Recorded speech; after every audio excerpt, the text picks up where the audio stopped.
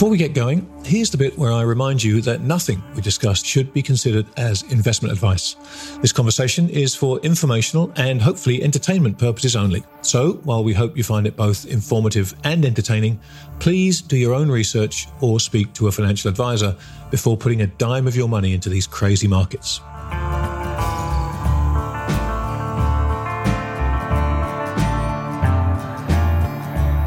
You're about to listen to a special preview of my conversation with my dear friend Simon Hunt of Simon Hunt Strategic Services. Simon's been spending a significant portion of each year in China for the best part of 3 decades and has been a wonderful resource for me as I've tried to understand China during that period.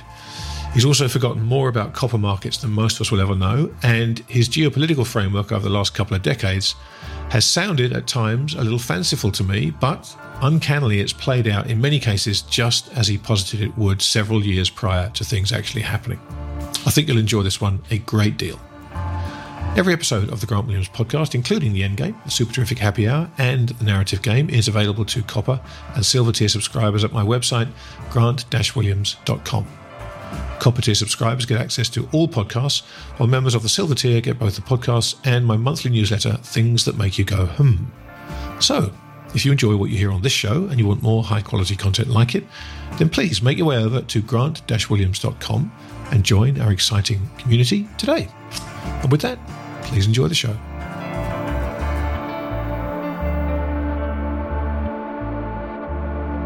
Simon Hunt, my dear friend, how are you? It's so good to see you after such a long time. And likewise, it's been far too long. It really has.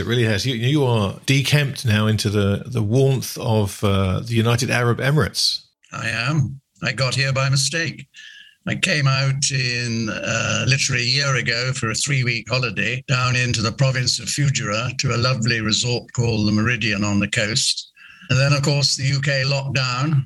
By the middle of the year, I had to decide, am I going back to the mess in the UK or am I going to stay here? So I made the decision to stay here with my kids' blessings. Fantastic. Well, look, for you, it's a great place to be because it's a great staging post for getting to Asia, which is obviously where you spend a lot of your time over these last, how many years now? Since 1993. Since 1993. So we're almost 30 years in. And you know, you're one of the people who I know who genuinely has been to China and put their boots on the ground more times than I can count, more times than you can count, I'm sure. And so, you know, whenever people talk about China, I always find myself with your kind of wing commander's voice in the back of my head as a kind of sanity check and someone that really knows what's really going on. So there will be some people who haven't heard you and I chat before because it's been such a while. So perhaps you could just kind of give people a bit of your background, and particularly with reference to your background in China, what takes you there, the kind of people you work with in China, just so we can set the stage for what's to follow. I ran another consultancy company, which I founded in 1975, which grew into a beast that got taken over after I had left. And in 1993, thanks to an introduction made by a board director of Furukawa in Tokyo, I started pounding the roads around China. And for the next 17 years, every year I was visiting about 80 factories in about 50 different towns and cities. The 1990s were really exciting times, really intriguing. And then because around about 1995, 1996, the word came down into the factories that China was going to join WTO. And suddenly, from being a closed shop, they were asking questions. We want new technology. We want X, Y, and Z. What can you do to help us? Right. And it was a really interesting, exciting time. I have to say, some of the road trips were pretty bloody dangerous. And then as China found their feet and made their footprint on the big wide world, the excitement died down and it became much more of a slog, but always fascinating. I mean, every trip, when I was still spending until lockdown 2 months every year in China, going around 80 different factories, but confined to a few old friends and some new ones. Every trip you learn something new. Yeah. And what's missing now is, of course, the body language. Yeah, of course. Even doing a Zoom call, which I don't seem to do to China for various reasons, you miss that body language when you ask a question. So one lives with what one's got, so you get on with it. Yeah, no, absolutely. I think we're all in that same boat. Just if you can, paint a picture for China in the 90s and what a trip there kind of entailed. Because post WTO, all we've really seen is this mushrooming of these enormous great cities. We've seen what's happened to Shenzhen. We've seen what's happened to Shanghai. We've seen what's happened to some of the provincial cities that really no one had even heard of before this, and yet are surprised to find they've got tens of millions of people living in them.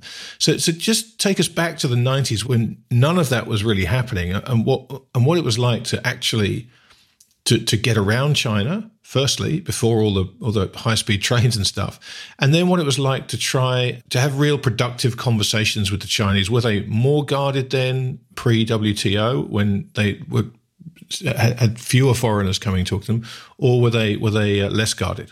Well, first of all, getting around was not easy. You did not have the fantastic airports that you have today. Beijing Airport was a tiny little thing. You queued up for hours to get a seat on an aeroplane. They weren't frequent. And you would arrive, say, in Harbin. And luckily, I'm taken around by senior engineer in a group within the Ministry of Machinery. And from there, you go and visit maybe 2 or 3 factories, usual evening banquets, which were quite an amusing experience.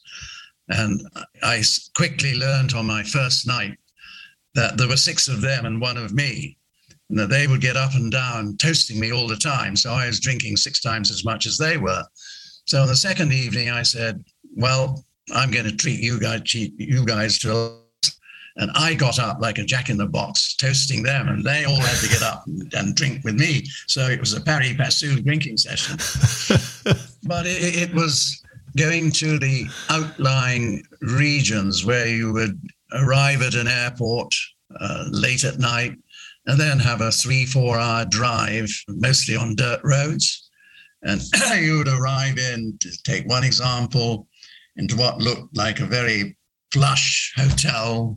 And I'm taken up to my room, and it's got a sort of a 6-foot television screen, and everything looked wonderful until you went into the bathroom and suddenly realized that plumbing was not actually installed. And in terms of conversations in those early days, they were pretty guarded.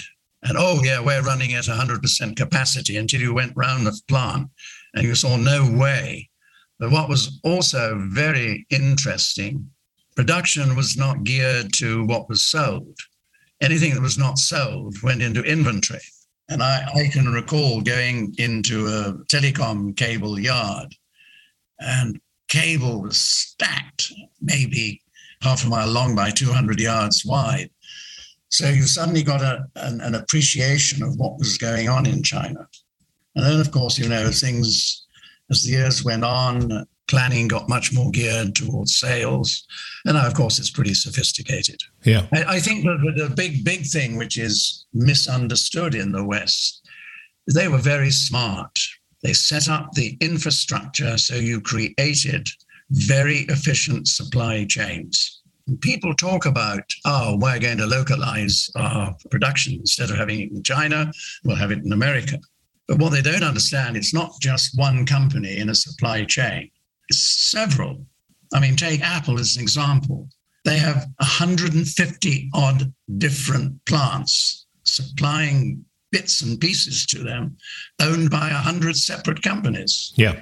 I think what we found out in the pandemic is how much the world depends upon China. It's not just the big sophisticated stuff. It's little things like light switches.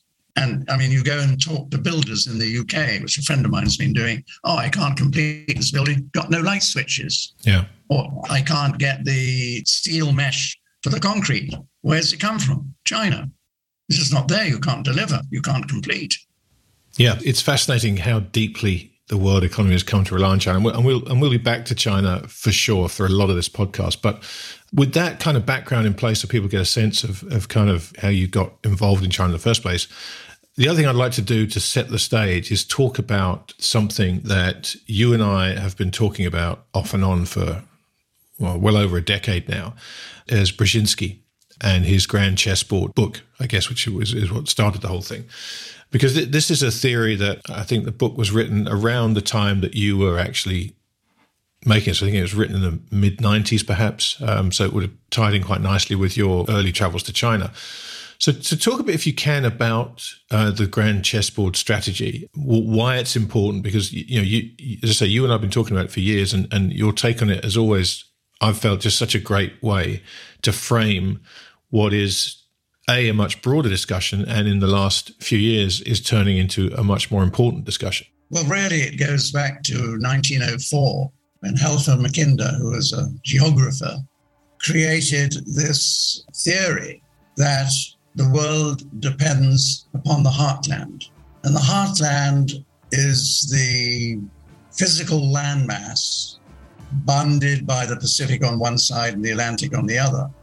And he basically concludes that he who controls the heartland controls the world. So Brzezinski's real policy, which I think was continued and is continuing to be continued by Kissinger, is we have to divide China and Russia, because they're the big two players in the heartland. So the unexpected consequence of trying to contain China and Russia is that it's drawn two sort of salient. The full conversation is available to subscribers to the copper and silver tiers of my website, grant-williams.com.